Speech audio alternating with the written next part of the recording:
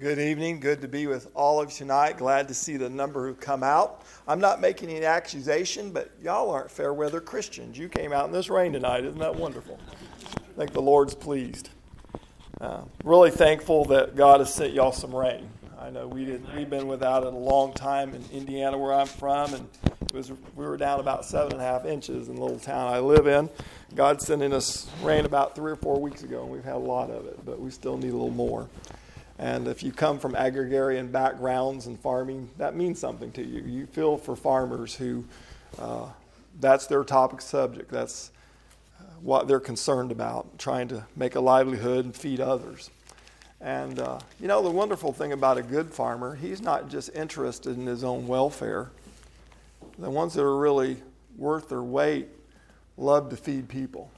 They know they do an important job. Matter of fact, we've got a farmer in our community. He makes it a point to grow a lot of good sweet corn in the summer. And he sells it for $5 for 5 ears in a bushel. He puts them in a bag. You come pick them up. It's a whole trailer load. You get there, you get the best ones first. He does that. He loses money on that, but he does that to bless his community. God's blessed him. And I appreciate people like that who think that way. And having said that, our sermons that the Lord's been leading us through the last few weeks and what God has put on my heart, I ask you to help pray for me tonight that I would continue in what He's displayed for me, that I won't make a misstep. I don't want to weary you, but you're going to see that there's a theme there the Lord's put in my heart to steal something in our heart. And it's not that I don't see it in you. I do. I hear it in your testimonies. I hear it in your prayer requests. You know it. You understand it. That makes me know that you know what the work of the gospel is and how God does it. And you know it's beyond our human capability. It's not within our power. It's not within our hand. And yet, we struggle with it every day. And I think, for what Brother Ben said already tonight, because he helped me put some things out of the way, trying to, put all this together. But we're fallen. We're just completely fallen. Our greatest prophets contended with it continually. At one point in 1 Kings, before we got to the event we read last night, God asked Elijah, will you always lent between two sides? What were the sides? His opinion and God's opinion. God's knowledge and what our lacking in understanding is. And we addressed that pretty well last night. But I want you to know a little bit, and if you'd like to turn with me, we're going to be in the book of Romans tonight for a little bit, in the 7th chapter, and I want to highlight 2 verses with you tonight, with the Lord's help. I may not have gotten this right. I may have myself off already. I looked at it earlier, but I may have... Oh, here we go. Oh, here we go. So Paul was seemingly always trying to teach people what a spiritual life was. The very thing that your pastor keeps saying. That God's kingdom is a spiritual kingdom. He operates on a spiritual level. Their good brethren who had come from Jerusalem and were Jews still wanted to enforce and inflict, if you want to say, their ideas of the law upon the minds and hearts of the Christians in the areas of Rome and Corinth and around the world where Paul had been teaching. And so Paul was always trying to reconcile the two together and teach them about the freedom that they had in the law of Christ, but yet at the same time to give respect to those things of holiness of God that He desired of us, that we chose and walked in those paths of truth and in righteousness. And what walking into the Spirit of the Lord really looked like. And yet Paul, for all his great success, and even for him saying that he had accomplished more than all the other apostles, struggled with this mightily. And it seems that his real purpose and intention was to bring us to an understanding of what spiritual worship looks like. In our personal life, in our churches, how we go about in our life, in our communities, in our nation, and what we are hoping to instill in others. And folks, it humbles us. That's the only way it can be accomplished, is we're looking from a place of humility. I'm not going to read through the whole chapter, but I just want to highlight on 2 verses in the 7th chapter of Romans, the 24th and the 25th. We may jump up a little bit further. Let's do the 22nd. 7th chapter of Romans. I hope this changes your thought about this verse a little bit tonight. It's something that's wrote in my mind all week. I talked to one of my elderly brethren that is not doing well, and he knows he doesn't have very long. And he told me he had been dwelling in these verses this week. It made me love him all the more, because I know he's going out with the right mind, a spiritual mind toward the Lord. You would think that he would feel like he could lay his burdens down at this point, but he still knows there's a work of the Spirit to be done in him until he takes his last breath. When we take our last breath, many of our songs that we sing and hymns that we love talks about us laying down these trials and these troubles and this vale of tears. And the reason is, no longer will we be fighting the battle of this flesh to bring it into subjection to Christ.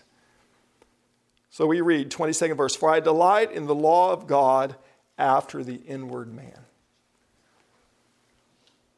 But I see another law in my members, warring against the law of my mind, and bringing me into captivity to the law of sin, which is in my members." And we'll pause there for a minute. So the delight is not of this flesh. The type of law that he's talking about is a true spiritual law, something that delights in the inward man, the eternal man, the spirit man. There's a lot of confusion by a lot between our mind and our heart and our soul and our spirit, but simply I think I can explain it to you this way. That thing which God made eternal after his image is eternal. It lives forever. Whether you are in Christ with eternal life promised to you in heaven and bliss, or whether you reject God and you still have eternal, but you don't have eternal life, you have eternal death. Amen. That's what you have.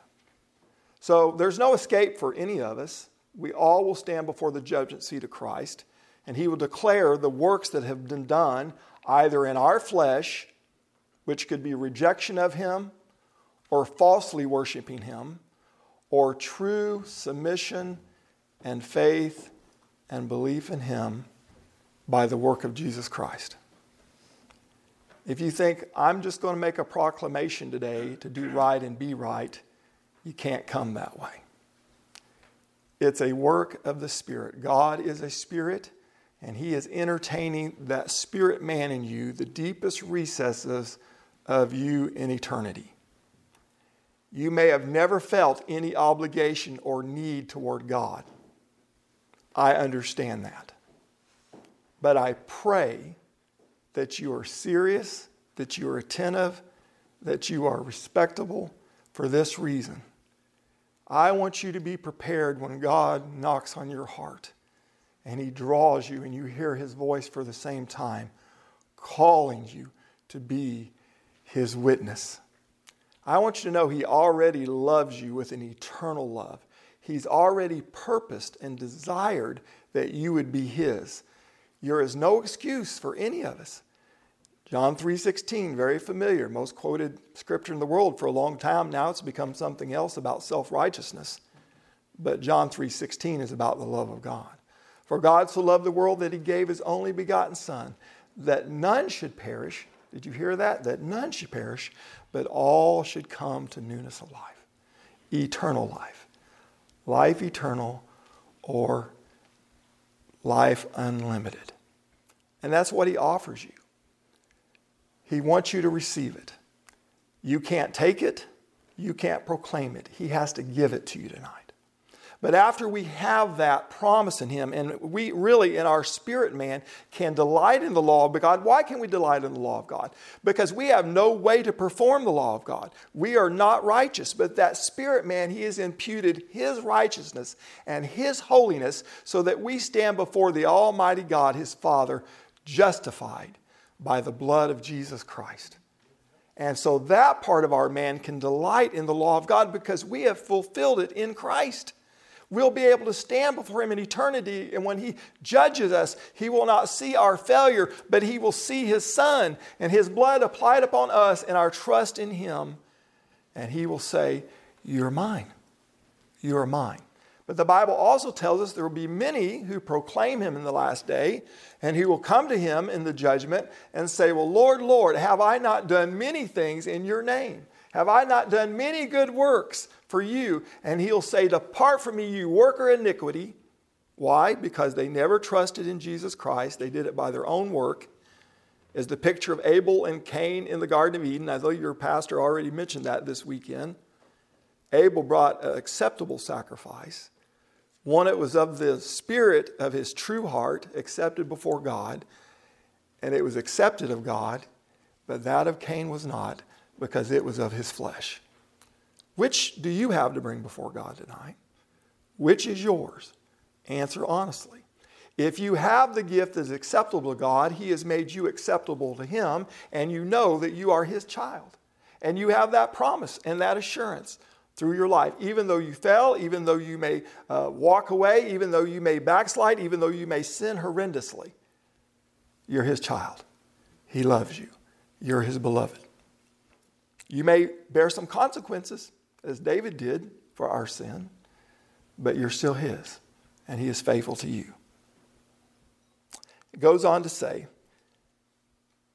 "But I see another law in my members, warring against the law of my mind." So that's talking about this spiritual mind that we have in Christ, this relationship we have with him.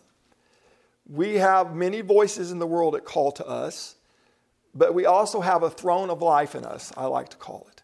We have a place that is only a place where God is to reside. But we can push him away and not invite him to sit on that throne of our life.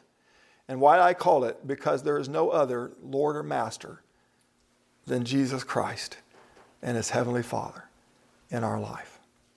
We have to give him that place. But he resides it because of his righteousness, not because of ours. Not because of our decision alone, but because of his mercy toward us. After our salvation, we make that choice every day. Paul said, "I die daily." What he was talking about, he's putting aside his fleshly, natural man, trying to submit him before himself to the All-Lord to help him to reside in the mind of Christ, in the Spirit of Christ, in the voice of God. Now, Satan comes along very quickly, just like he did Eve in the garden, and he says, "Eve, if you go eat of the tree of knowledge of good and evil, you can be like God."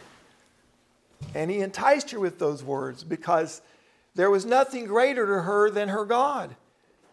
And he made her believe that she could be in some level or way equivalent to the gifts that he had.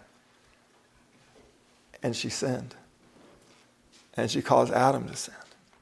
Adam chose of his own volition. But ever since then, Satan has been trying to persuade us that we can be equal to God.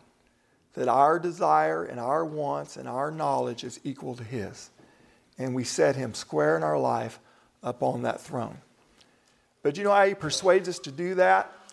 He says to us,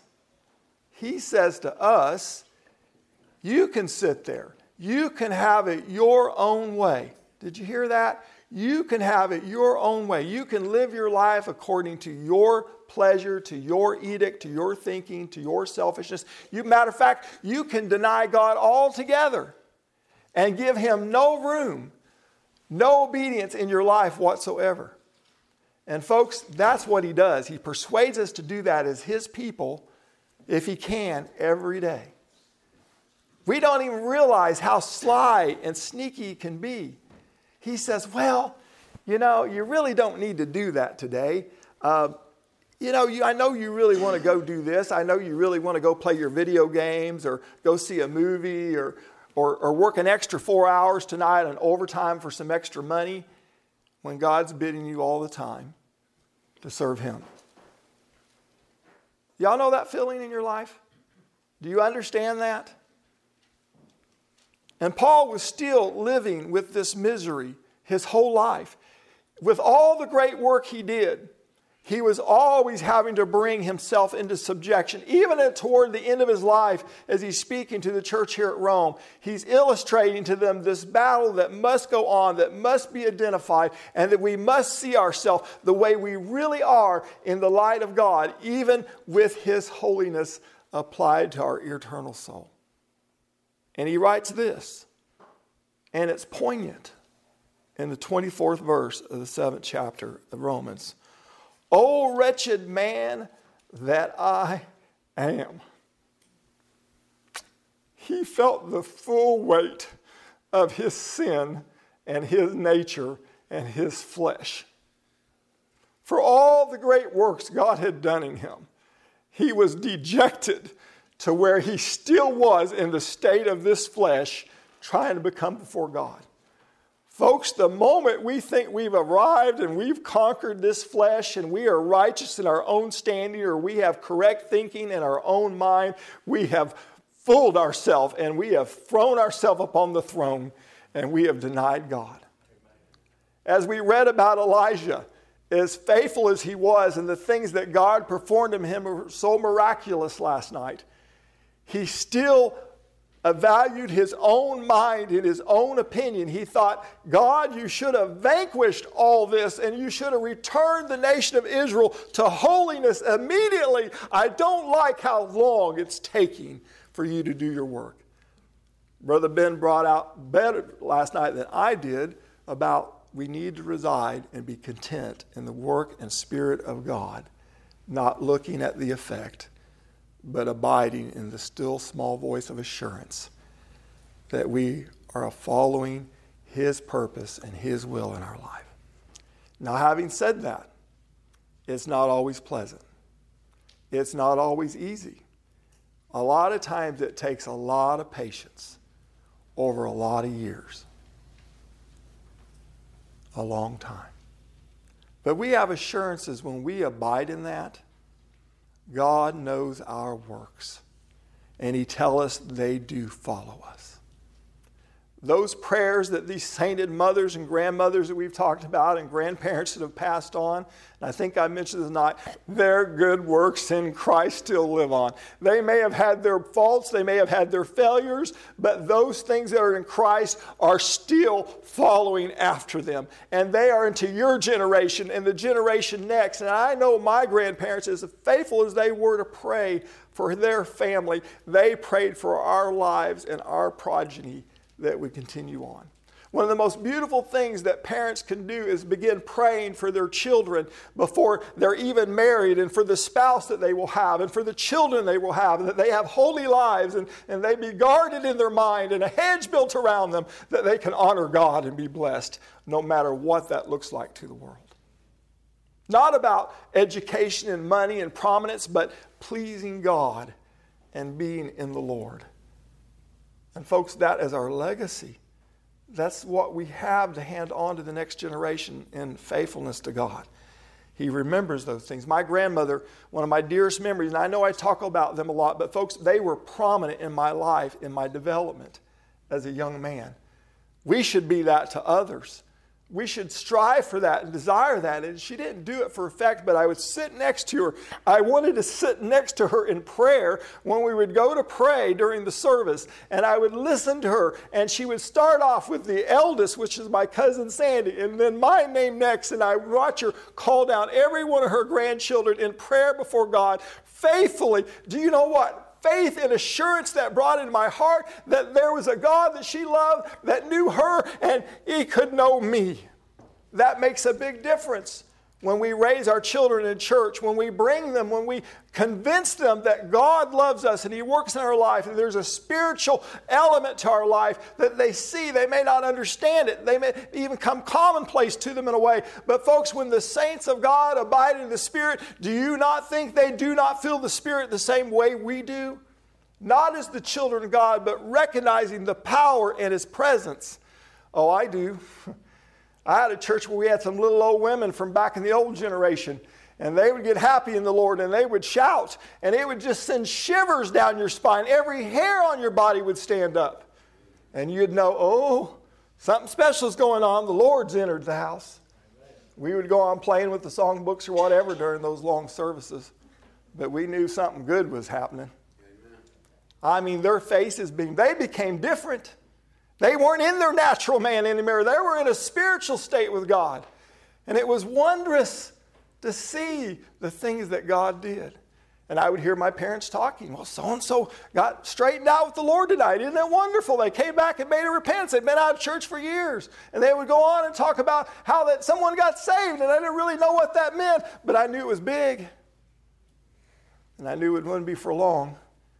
That there they would be sitting in those pews with the rest of the people.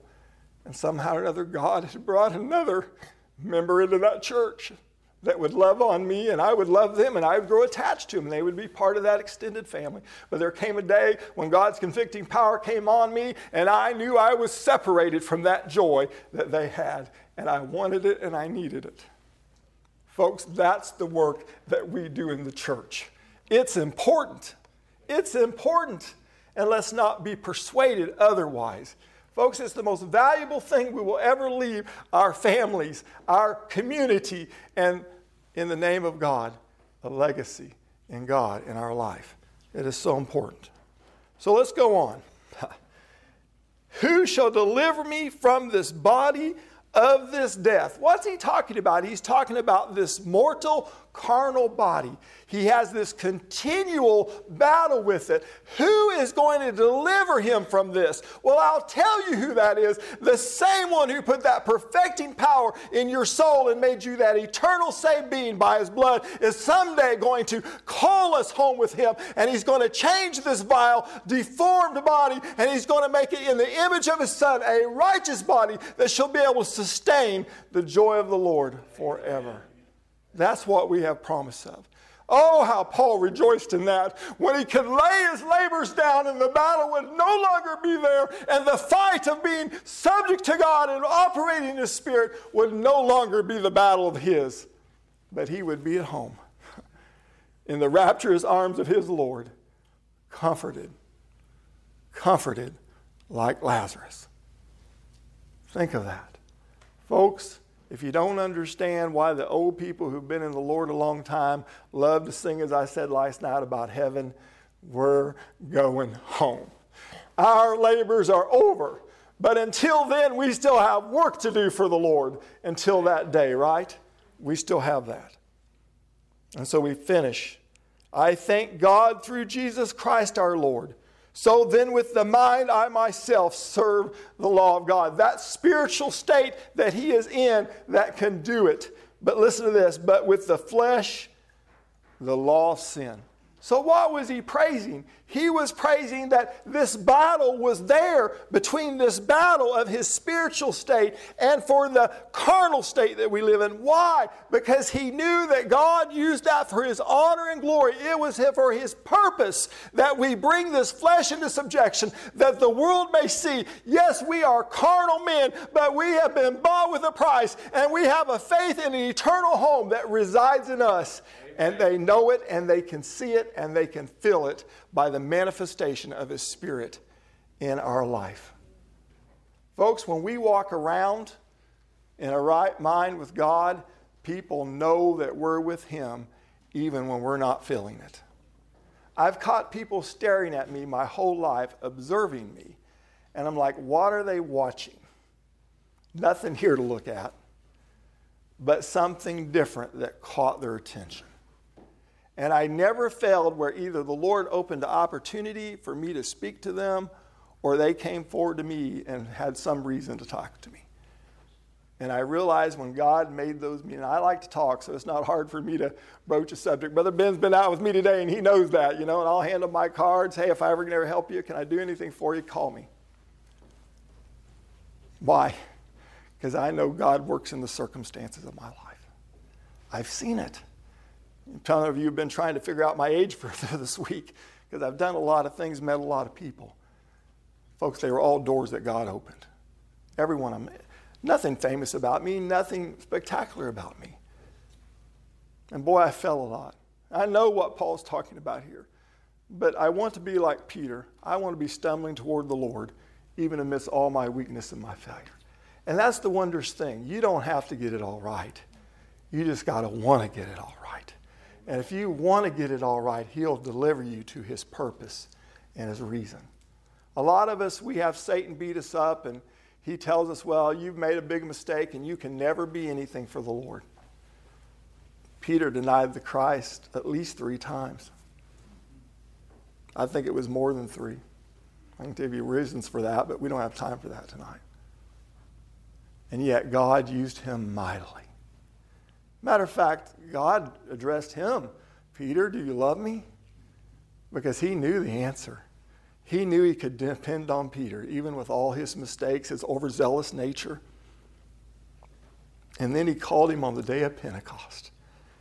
And he presented him before the nation of Israel to declare him. Peter probably felt at that point that everybody knew what a failure he was when Christ was being tried and went to the cross. Definitely the disciples did, but honestly all of Jerusalem did.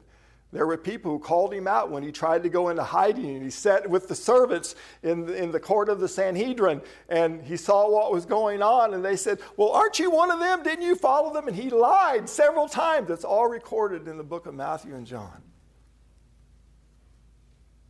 And yet God said, Peter, deliver my word on the day of Pentecost.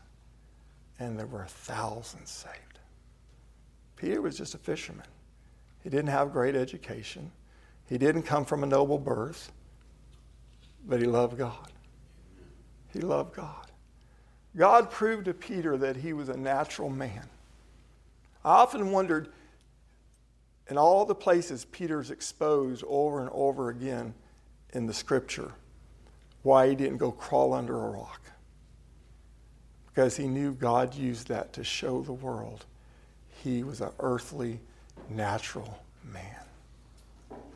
But he desired and strived and believed that God was turning him into a spiritual man.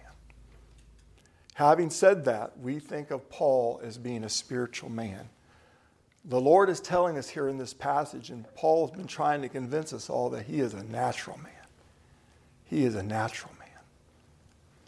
That he's striving to be a spiritual man. The spiritual man that he is following after is Jesus Christ. Folks, that's our spiritual man. He gave his life for us. He gave his blood for us. He stood in our stead. And he's still the spiritual man in our life. But we have to succumb, we have to submit, and we have to trust him. Tonight you say, well, I want to get saved. If you're trying to find any other way other than Jesus Christ, if you're trying to find any other way than through him and completely in him, you will fail. You will fail. In Hebrew, and I thought I was going to cover a lot more ground tonight than I am, but I'm about to close up with you tonight. And I'm going to tell you why I'm doing that. When God's done with me, I can't add anything more to his message. But it's on you then. It's on you. What will you do with what he has taught you and commanded you tonight? If his spirit is abiding with you, will you be obedient? Many of you heard my testimony. I was shy. I was backward. I couldn't read. I couldn't speak. They had to look to my parents and my grandparents to decipher what I was saying, even at 8 years of age.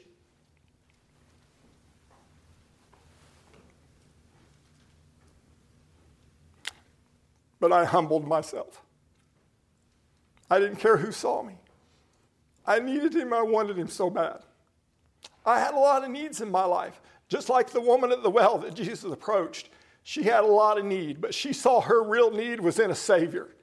And she cast that aside. For many who wanted healing in the scripture, they came with faith that Christ could heal them. They just knew they needed him, and they needed him to do the only supernatural thing. The only one in the world could do what they needed. But God gave them so much more. He gave them eternal life because of their faith.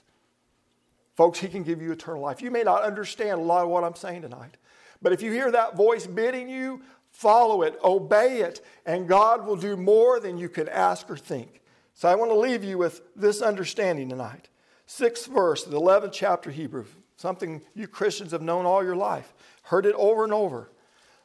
But without faith, it is impossible to please him.